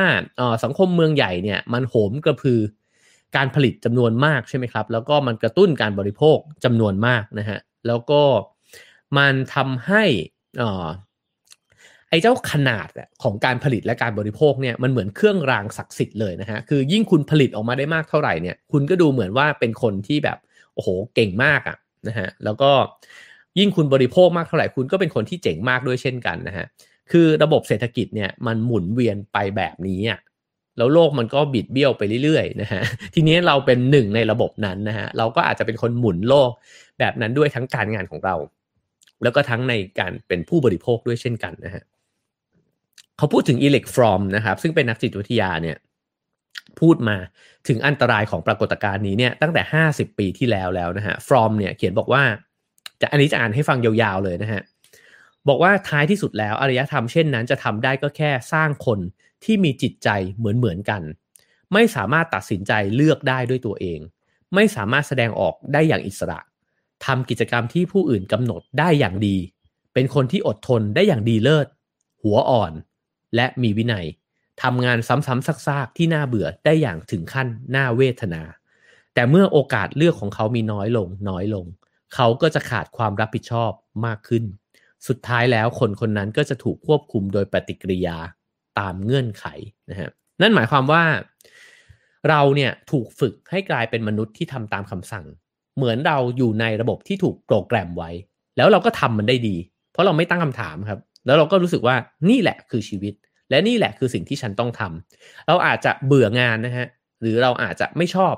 ไอ้สิ่งที่ทำอยู่ทุกวันก็ได้แต่เราพยักหน้าและยอมรับมันว่านี่แหละมันคือสิ่งที่ฉันจะต้องอดทนทำไปนะฮะแล้วก็สิ่งเหล่านี้เนี่ยมันก็เกิดขึ้นก็เพราะว่าเราถูกฝึกมาให้ทำสิ่งเนี้ยจนเก่งนะฮะแต่ข้างในเนี่ยบอบช้ำยังไงไม่มีใครรู้นะฮะสภาพจิตใจย่ำแย่หรือเปล่าไม่มีใครรู้นะฮะสภาพจิตเป็นยังไงไม่มีใครรู้นะครับฟรอมพูดต่อนะฮะว่าสุดท้ายแล้วเนี่ยคนนั้นถูกควบคุมโดยปฏิกิริยาตามเงื่อนไขใช่ไหมก็คือมีเงื่อนไขอะไรมาเราจะทำตามได้ดีมากแต่เราอาจจะคิดเองเนี่ยไม่ค่อยเป็นนะฮะคือสะดุดแล้วก็กระตุ้นตัวเองให้คิดแล้วก็ตั้งคำถามแล้วก็ออกไปนอกวิถีนั้นเนี่ยยากขึ้นนะครับซึ่งเขาบอกว่ามนุษย์ผู้ยอมให้ชีวิตที่ไร้ความคิดไม่มีความใฝ่ฝันไม่มีความภาคภูมิใจและไร้ความสำเร็จส่วนตนเนี่ยคือมนุษย์ผู้ยอมให้คุณสมบัติซึ่งเป็นธาตุสัญชาตญาณความเป็นมนุษย์หมดไปนะฮะหมายความว่าถ้าเรายอมแลกความฝันของเราความภาคภูมิใจและคุณค่าที่เราเลือกเองที่เราคิดว่าฉันอยากทำสิ่งนี้เนี่ยเรายอมแลกสิ่งนี้ครับกับไอ้ระบบเนี้ยทั้งหมดเนี่ยนะฮะสุดท้ายเราก็สูญเสียความเป็นมนุษย์ของเราไปนั่นเองนะครับแล้วเราใช้ชีวิตแบบนี้ไปจนถึงวันหนึ่งเราจะงงฮะว่าตกลงแล้วฉันอยากทำอะไรกันแน่วะฉันมีความสุขกับอะไรกันแน่นะฮะอย่างที่บอกนะครับคำตอบจะปรากฏขึ้นในวันพรุ่งนี้นะฮะพรุ่งนี้เราจะลองมาหาคำตอบกันนะครับว่าว่ะแล้วถ้าระบบเนี้ยมันเป็นแบบนี้ถ้าวิถีชีวิตแบบนี้มันเป็นความทุกข์เนี่ยแล้วอะไรล่ะคือคำตอบนะฮะยังเหลืออีก2อุปสรรคนะครับอันนี้เนี่ยในเล่มนี้เขายกตัวอย่างคำพูดนะฮะของกวีชาวโรมันนะฮะชื่อจูเวนัลนะครับบอกว่ามีอยู่2อย่างที่ผู้คนต้องการอย่างเป็นบ้าเป็นหลังนะฮะนั่นก็คือขนมปังกับละครสัตว์นะฮะผมว่าคำพูดนี้เรียบง่ายแต่ลึกมากนะฮะก็คือว่ากวีท่านนี้เนี่ยเขาบอกว่าในยุคสมัยของโรมันเนี่ยคนต้องการแค่2อย่างเองก็คือขนมปังกับการดูละครสัตว์นะฮะนั่นก็คือว่าเราเนี่ยอยากจะอิ่มท้องแล้วก็ต้องการความบันเทิงนะฮะซึ่งไอความบันเทิงเหล่านี้เนี่ยจริงๆแล้วมันดึงเราออกไปจากสาระสำคัญของชีวิตนะครับแล้วก็มันทำให้เราหนีจริงๆบางคนเรียกสิ่งนี้ว่าลัทธิการหนีใช่ไหมฮะคือเวลาที่ถ้าคุณมีความต้องการความบันเทิงมากขึ้นเท่าไหร่ในชีวิตเนี่ยนั่นแปลว่าคุณเบื่อหน่ายชีวิตของคุณมากเท่านั้นแหละถ้าแบบว่าพอหยุดนิ่งปุ๊บเราจะต้องออกไปข้างนอกเพื่อไปห้างนะฮะเพื่อไปซื้ออะไรสักอย่างเพื่อไปดูหนังเปิดทีวีนะครับหรือว่าหยิบมือถือขึ้นมาไถเนี่ยนั่นแปลว่าชีวิตจริงๆของเรานอกไอ้สิ่งเหล่านี้มันเป็นเรื่องที่เราอยากหลีกหนีมากเราอยากหลีกหนีไปจากงานที่เราไม่ชอบนะฮะเราอยากหลีกหนีไปจากชีวิตที่อยู่บ้านแล้วไม่มีอะไรทำซึ่งไม่มีอะไรทำนี่มันจริงไหมเดี๋ยวพรุ่งนี้เรามาคุยกันนะฮะแต่นั่นมันหมายความว่าเรารู้สึกจริงๆครับว่าชีวิตเรามี2มิติ1ก็คือว่าถ้ามันไม่ว่างเปล่ามากๆจนต้องเติมเต็มด้วยความบันเทิงเหล่านี้เนี่ยมันก็น่าเบื่อมากๆนะฮะแล้วพอมันเป็นแบบนี้เนี่ยไอ้เจ้าความบันเทิงเหล่านั้นก็สะกดจิตเราได้เช่นกันนะฮะอย่างที่เมื่อกี้ได้บอกไปว่ารายการทีวีเนี่ยมันก็สร้างภาพคนที่ควรจะเป็นให้เราใช่ไหมครับหูดาราเขาสวยขนาดนี้นะครับทำไมเราไม่สวยขนาดนั้นบ้านของเขาเนี่ยโอ้โหตกแต่งดีขนาดนี้ใหญ่ขนาดนี้ทำไมบ้านเรามันรกรุงรังแบบนี้นะฮะสิ่งต่างๆเหล่านี้เนี่ยมันก็ไปด้วยกันดีอีกเช่นกันฮะกับการที่ชวนให้เรา ถีบตัวเองขึ้นไปแล้วก็บริโภคมากขึ้นไปอีกนะครับซึ่งมันส่งผลอะไรมันส่งผลให้เราเนี่ยมีความไม่พอใจในตัวเองนะฮะหนังสือเล่มนี้เนี่ยพูดถึงสถิตินะครับที่เด็กๆเนี่ยใช้เวลาอยู่กับหน้าจอนะฮะแล้วก็รายการโทรทัศน์อินเทอร์เน็ตต่างๆทั้งหลายเนี่ยแล้วสิ่งที่มันเกิดขึ้นกับพวกเขาก็คือว่าเขารู้สึกไม่พอใจกับตัวเองมีนักเรียนจำนวนมากเนี่ยตอบว่าตัวเองเนี่ยรู้สึกแย่ที่ไม่สวยนะครับรู้สึกแย่ที่หุ่นไม่ดีรู้สึกอับอายนะฮะแล้วก็อยากเหมือนกับว่าไม่กล้าที่ออกไปเผชิญหน้ากับใครนะครับมันก็เกิดขึ้นจากการที่เราไม่ได้ตระหนักถึงคุณค่าของตัวเองแต่เราอยู่ใช้ชีวิตทั้งชีวิตเนี่ยอยู่กับการเห็นอย่างอื่นนะฮะแล้วก็อยู่กับการที่ได้ยินเสียงคนอื่นมาบอกว่าคุณต้องเป็นแบบนั้นแบบนี้คุณต้องมีผิวสีขาวอมชมพูนะครับคุณต้องจักรแล้เรียบเนียนโหนรถ BTS แล้วก็ไม่มีใครหันมามองอะไรแบบนั้นนะฮะซึ่งสิ่งเหล่านี้เนี่ยสิ่งที่มันเป็นพิษมันก็คือการที่ทำให้เรารู้สึกแย่กับตัวเองนั่นเองนะครับผมว่าสิ่งนี้สำคัญมากแล้วเขาก็เลยถามนะฮะว่าแล้วจริงๆแล้วเนี่ยไอ้ระบบการศึกษาเนี่ยมันควรสอนเราแบบไหนกันแน่ตอนนี้เขาสอนอะไรเราอยู่นะครับคือเขาสอนให้เราพยายามที่จะเป็นที่1ให้ได้นะฮะคุณต้องสอบให้ได้เป็นที่1คุณต้องได้เกรด A ทั้งหมดนะฮะแล้วก็คุณต้องสอบเข้ามหาวิทยาลัยที่มีชื่อเสียงให้ได้นะฮะแล้วก็สอนให้เรานึกถึงวิชาการความรู้เนี่ยมาเป็นอันดับแรกนะฮะจริงๆแล้วการศึกษาสอนอะไรได้อีกนะครับสอนให้เราทบทวนตัวเองสอนให้เราหาความถนัดของตัวเองสอนให้เรามีความสุขกับสิ่งที่มันไม่จำเป็นจะต้องซื้อหาสิ่งเหล่านี้เนี่ยมันสอนได้นะครับแล้วก็สอนให้เรามีความสุขกับการที่ได้ช่วยเหลือเพื่อนนะครับได้ห่วงใยความทุกข์ของเพื่อนเวลาที่เพื่อนรู้สึกไม่ดีเนี่ยเราจะดีลกับเพื่อนยังไงสิ่งเหล่านี้มันเคยถูกสอนบ้างไหมนะฮะในระบบการศึกษามาตรฐานเนี่ยถ้ามันไม่มีมันก็ไม่แปลกนะครับที่เราจะโตขึ้นมาเป็นคนที่ไม่รู้สึกเลยว่าชีวิตมันมีความสุขแบบอื่นแล้วความสุขของเรามันคือความสำเร็จเท่านั้นความสำเร็จที่จะต้องสอบให้ได้ดีความสำเร็จที่จะต้องเป็นที่1เท่านั้นนะครับแล้วเราก็ไม่เคยพอใจครับคนที่ได้ที่1ก็รอดไปนะฮะหรือจริงๆคนที่ได้ที่1ก็เป็นทุกข์อยู่ดีนะเพราะกลัวได้ที่2นะฮะแต่ไอคนที่มันได้ที่40ล่ะแล้วมันเป็นผู้แพ้ของสังคมนะครับเนี่ยอันเนี้ยเป็นสิ่งที่นักวิชาการหลายๆคนเขาก็บอกว่าเราทิ้งผู้แพ้ไว้ในสังคมมากมายก่ายกองเต็มไปหมดแล้วเขาจะต้องหาทางออกด้วยการหาตัวตนอย่างอื่นแล้วเราก็ไปโกรธเขานะครับเวลาที่เขาบิดมอเตอร์ไซค์แรงๆแล้วก็บอกว่าเขาเป็นเด็กแว้นนะฮะมาพยายามสร้างเสียงที่มันหนวกหูชาวบ้านนะฮะจริงๆแล้วมันเกิดขึ้นจากสังคมเนี่ยสร้างผู้แพ้ขึ้นมามากมายเต็มไปหมดนะฮะทำไมคนถึงต้องพึ่งพายาเสพติดนะครับสิ่งเหล่านี้เนี่ยมันน่าตั้งคำถามมากๆเลยนะครับว่าเราใช้ชีวิตอยู่ในระบบแบบไหนที่มันบิดเบี้ยวการมองชีวิตของเราไปมากแค่ไหนแล้วนะครับอุปสรรคที่3นะครับก็คือการทำงานในระบบขนาดใหญ่เวลาว่างและการบริโภคนะฮะก็เมื่อกี้ที่เกริ่นไปในเรื่องของช่างต่างๆนะครับที่แต่ก่อนเนี่ยเขาทำแล้วก็ทำด้วยมือนะฮะแล้วก็มีความสุขแล้วก็มีความภูมิใจกับงานที่ตัวเองทำทีนี้พอระบบมันกลายไปเป็นระบบแบบที่เป็นอยู่นะฮะเราอาจจะได้ค่าจ้างที่สูงขึ้นนะครับแต่ว่าค่าจ้างที่สูงขึ้นอาจจะไม่ได้มาพร้อมความพอใจที่มากขึ้นในการงานที่เราทำก็ได้นะฮะแล้วก็มันอาจจะมาพร้อมความน่าเบื่อด้วยซ้ำและความน่าเบื่อเหล่านี้นะฮะมันทำให้เราเนี่ยโหยหาเวลาว่างมากขึ้นนะครับเขาบอกว่าเดี๋ยวนี้เนี่ยมนุษย์มีเวลาว่างมากขึ้นแต่เราได้ลิ้มรสและชื่นใจกับชีวิตน้อยลงโอ้ผมชอบคำนี้มากเลยความชื่นใจในชีวิตนะฮะเรามีความชื่นใจในชีวิตมากน้อยแค่ไหนแล้วผมว่าสิ่งนี้เป็นสิ่งที่น่าทบทวนมากเลยในวันหยุดยาวครั้งนี้นะครับแล้วก็การที่เราไม่ชื่นใจก็เพราะว่าเราไม่ให้เวลานะฮะแล้วก็เราไม่ให้คุณค่ากับสิ่งเหล่านั้นนะครับแล้วเราก็กลายไปเป็นเครื่องจักรนะฮะที่ให้คุณค่ากับงานนะฮะแล้วก็บางทีที่เราก็ไม่ได้ชอบมันนะครับแต่ว่าเราไม่รู้ว่าทำไมเราถึงเบื่อทั้งงานแล้วก็เบื่อชีวิตด้วยนะครับซึ่งเขาพูดถึงว่าคนที่มีความสุขนะฮะกับการทำงานมันคืออะไรนะฮะก็คือว่าคนที่รู้สึกว่าตัวเองเนี่ยได้พัฒนาอาชีพของตัวเองนะฮะถึงขั้น ยอดเยี่ยมนะฮะก็คือว่าดีขึ้นเรื่อยๆนะครับแล้วก็ลึกๆในใจเนี่ยรู้สึกตลอดเวลาว่าได้รางวัลตอบแทนในทุกวันน่ะที่ได้เห็นงานการของตัวเองเนี่ยทำแล้วมันคืบหน้าไปนะฮะและดีขึ้นเรื่อยๆและได้เห็นว่าสิ่งที่ตัวเองทำมันมีคุณค่ากับคนอื่นนะครับแล้วก็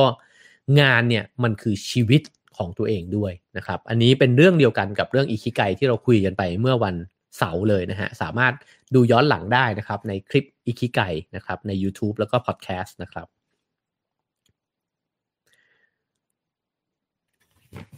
ซึ่งเขาบอกว่าคนส่วนใหญ่ไม่ได้รู้สึกแบบนั้นนะครับแล้วพอไม่ได้รู้สึกแบบนั้นเนี่ยสิ่งที่เขาเฝ้ารอมันก็คือการได้หัวเราะกับเพื่อนการได้ไปช้อปปิ้งนะฮะแล้วก็สิ่งเหล่านี้มันจึงเป็นเรื่องของเวลาว่างนะครับ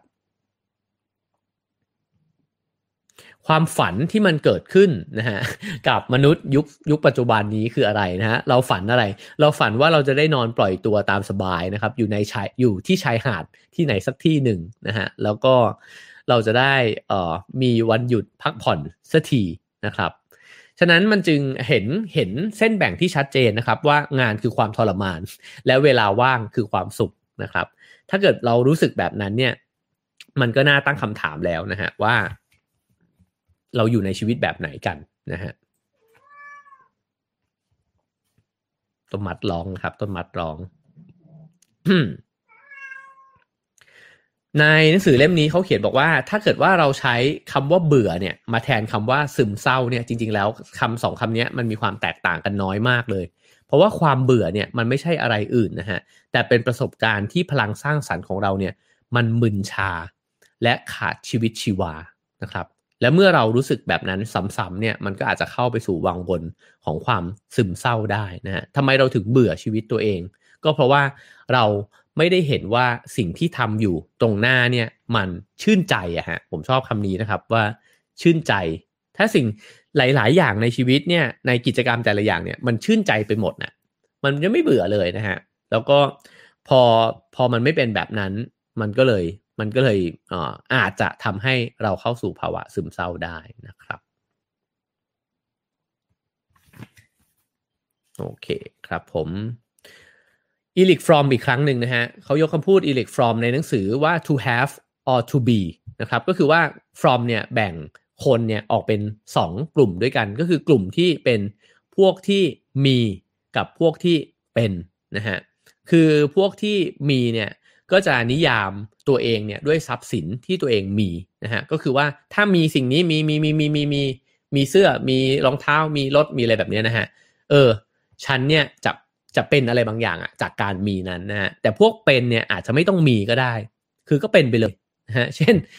ถ้าอยากจะเป็นคนเล่นกีตาร์คุณก็เล่นกีตาร์คุณไม่จำเป็นต้องมีกีตาร์10ตัวนะครับแต่ว่าคุณมีความสุขกับการเป็นนะฮะถ้าเกิดว่าคุณอยากทำอาหารคุณก็ไม่ต้องใช้เครื่องครัวหรูหราแต่คุณได้ใช้เวลากับการทำอาหารอย่างดื่มด่ำและชื่นใจนะฮะฉะนั้นบางครั้งเราก็เป็นคนที่เป็นพวกแบบ to have นะฮะบางครั้งเราก็เป็น to be นะฮะแต่ว่าเขาบอกว่าความสุขที่แท้จริงและลึกซึ้งมันคือ to be นะฮะไม่ใช่ to have นะฮะเพราะฉะนั้นก็ถ้าอยากทำอะไรก็ทำไอ้สิ่งนั้นโดยที่ไม่จำเป็นจะต้องมีให้มันเยอะขึ้นก็ได้นะครับผมเนี่ยสำนึกเรื่องนี้เหมือนกันนะฮะแล้วก็ช่วงนี้ผมก็เป็นอีกหนึ่งคนที่อยู่บ้านแล้วก็ซื้อต้นไม้เข้าบ้านเหมือนกันนะครับแล้วก็ไปซื้อต้นไม้มาหลายต้นนะฮะแล้วก็พอปลูกลงไปก็รู้สึกว่าบ้านมันน่าอยู่ขึ้นนะฮะแล้วก็เมื่อวานก็ชวนแฟนออกไปบอกว่าเดี๋ยวไปเดินเล่นดูต้นไม้ไหมนะฮะแฟนบอกมึงพอได้ละ บอกว่าไม่ต้องไปซื้อแล้ว enjoy กับต้นไม้ที่มีดีกว่านะฮะผมว่า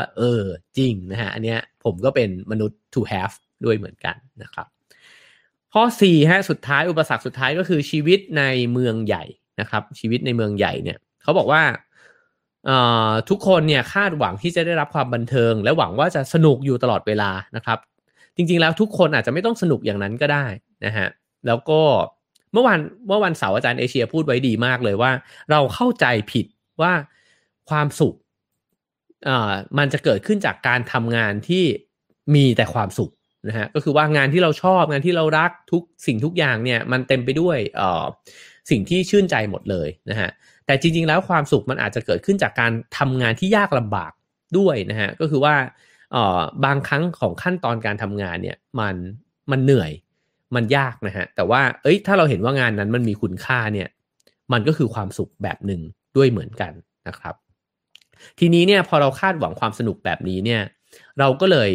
เป็นมนุษย์ที่ถือรีโมทแล้วก็เปลี่ยน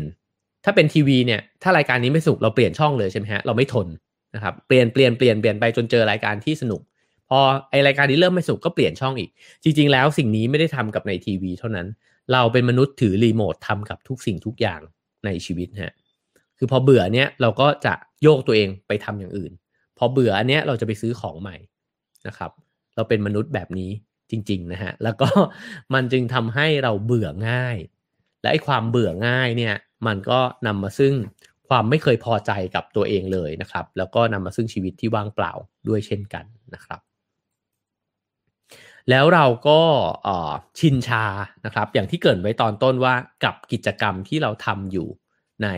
ทุกๆวันนะฮะเรารู้สึกว่ามันไม่เห็นสนุกเลยการกินข้าวกับคนที่บ้านไม่เห็นสนุกเลยนะฮะการเจอเพื่อนหน้าเดิมๆไม่เห็นสนุกเลยนะครับการอยู่กับบ้านที่มันธรรมดาเหมือนเดิมทุกวันเนี่ยมันไม่เห็นสนุกเลยนะครับสิ่งนี้ก็เกิดขึ้นพร้อมๆกันกับไอ้เจ้าทัศนคติทั้งหมดนั้นนั่นเองนะฮะก็คือต้องสนุกต้องใหม่ต้องซื้อมาแล้วก็ต้องมีนะครับโอเคครับนั่นก็คือ4อุปสรรคนะฮะที่เล่าไปนะครับทวนให้ฟังอีกครั้งหนึ่งนะครับอุปสรรคที่1ก็คือความเชื่อผิดๆว่าเงินเนี่ยซื้อความสุขได้นะครับ2ก็คือการใช้ชีวิตอยู่ในสังคมใหญ่นะฮะที่ทำให้เราเนี่ยมีค่านิยมแบบหนึ่งนะครับสื่อต่างๆนานาเนี่ยบอกกับเราว่าเราจะต้องเป็นยังไงอะไรแบบนั้นนะฮะแล้วก็3ก็คือการทำงานนะฮะในระบบขนาดใหญ่นะครับที่ทำให้เราโหยหาเวลาว่างแล้วแยกเวลาว่างออกจากงานนะครับเราเฝ้ารอวันหยุดยาวนะครับแต่เราไม่แฮปปี้กับงานที่ทำในแต่ละวันนะครับแล้วก็สุดท้ายก็คือชีวิตในเมืองใหญ่ที่มันกระตุ้นให้เราบันเทิงนะฮะแล้วก็เปลี่ยนรีโมทอยู่ตลอดเวลานั่นเองนะครับจริงๆแล้วผมคิดว่าทั้งหมดที่พูดมานี้เนี่ยมันอยู่บนรากฐานเดียวกันนะครับนั่นก็คือว่าเราใช้ชีวิตอยู่กับเสียงอื้ออึงของสังคมทั้งสังคมเลยนะฮะของคนอื่นตลอดเวลาแล้วเราไม่มีโอกาสได้ถามตัวเองนะครับว่าแล้วจริงๆแล้วเราให้คุณค่ากับอะไรกันแน่อะไรที่เราอยากทำอะไรที่เป็นความถนัดของเรานะครับแต่นั่นหมายความว่าถ้าเราเลือกแล้วเนี่ยเราก็จะต้องยอมสละหลายๆอย่างที่เราเคยมีหรือว่าเคยไขว่คว้าไปนะฮะบางคนอาจจะยอมรายได้น้อยลงเพื่อที่จะได้มีชีวิตที่ตัวเองเห็นว่ามีคุณค่าในแบบที่ตัวเองเชื่อเนี่ยมากขึ้นก็เป็นไปได้นะครับบางคนก็อาจจะคนอื่นอาจจะมองเห็นว่าเราไม่ได้ขับรถที่มันราคาแพงหรูหราอะไรนะฮะแต่ว่าจริงๆแล้วเรามีเวลากับลูกนะฮะซึ่งสิ่งเหล่านี้มันก็แล้วแต่ของแต่ละคนแล้วล่ะครับว่าจะไปจัดสรรแพ็กเกจของตัวเองยังไงนะครับวันนี้เราก็คุยกันนะครับในเรื่องที่ชวนกันทบทวนนะฮะชีวิตว่าเราใช้แว่นไหนนะครับไม้บรรทัดไหนในการมองชีวิตของตัวเองอยู่นะครับก็หวังว่าจะทำให้ได้ใคร่ครวญตัวเองมากขึ้นนะครับแล้วก็น่าจะเหมาะกับการที่จะได้มีความสุขนะฮะกับความธรรมดาของการอยู่บ้านนะครับในช่วง 3-4 วันที่จะถัดไปจากนี้นะฮะพรุ่งนี้เราจะมาต่อกันว่าแล้วถ้าเราอยากจะมีชีวิตที่เรียบง่ายและมีความสุขเนี่ยเราจะสามารถที่จะสร้างมันขึ้นมาได้ยังไงบ้างนะครับกลับมาต่อกับหนังสือเล่มนี้นะฮะความเรียบง่ายไร้การเวลานะครับของจอห์นเลนครับผมเช่นเคยนะครับก็เพื่อนๆที่ฟังอยู่สามารถกดคะแนนความพึงพอใจได้นะครับว่าเนื้อหาในวันนี้เป็นยังไงชอบมากน้อยแค่ไหนนะครับ5 4 3 2 1 0เช่นเคยนะครับถ้าชอบมากก็พิมพ์5มาถ้าชอบน้อยก็ลดหลั่นลงไปนะฮะ4 3 2 1 0นะครับแล้วก็ถ้าชอบก็ฝากกดแชร์นะครับให้เพื่อนๆได้ฟังเนื้อหาในวันนี้ด้วยนะครับแล้วก็ใครดูอยู่ทาง YouTube ก็ฝากกด Subscribe กันไว้นะฮะเพราะว่าช่องนี้ก็จะนำเสนอเนื้อหาที่เป็นประโยชน์แบบนี้ต่อไปเรื่อยๆนะครับขอบคุณมากเลยครับขอบคุณเพื่อนๆทุกคนนะฮะทางไลฟ์นะครับวันนี้โอ้โหกระทั่งวันหยุดเราก็ยังอยู่กันเยอะนะครับถึง 1,400 1,500 คนนะฮะขอบคุณมากๆนะครับเดี๋ยวClubhouseเราต่อกันอีกสัก10นาที15นาทีนะครับก็ขอขอบคุณผู้สนับสนุนรายการด้วยนะครับนั่นก็คือซีวิตนะครับดื่มซีวิตเพื่อเติมวิตามินซีเสริมภูมิคุ้มกันนะครับแล้วก็วิตามินซีก็ช่วยป้องกันหวัดด้วยนะฮะซีวิตเป็นแบรนด์คุณภาพที่พัฒนาจากประเทศญี่ปุ่นนะครับ และขอบคุณประกันสุขภาพส่วนบุคคล Signature Care จาก Cigna นะฮะสนับสนุนทุกการรุกของคนไทยให้คุณรุกไปได้ไกลกว่าจุดที่เคยล้ม Cigna คิดและทำเพื่อชีวิตที่ดีของคุณนะครับขอบคุณทุกคนนะครับที่ฟังกันมาถึงตอนนี้นะครับพบกันวันพรุ่งนี้นะฮะขอให้มีไม่ว่าวันนี้จะทำงานหรือว่าบางคนหยุดแล้วนะฮะก็ขอให้มีความสุขในวันก่อนสงกรานต์นะครับแล้วพรุ่งนี้กลับมาเจอกันครับ Have a nice day ครับผม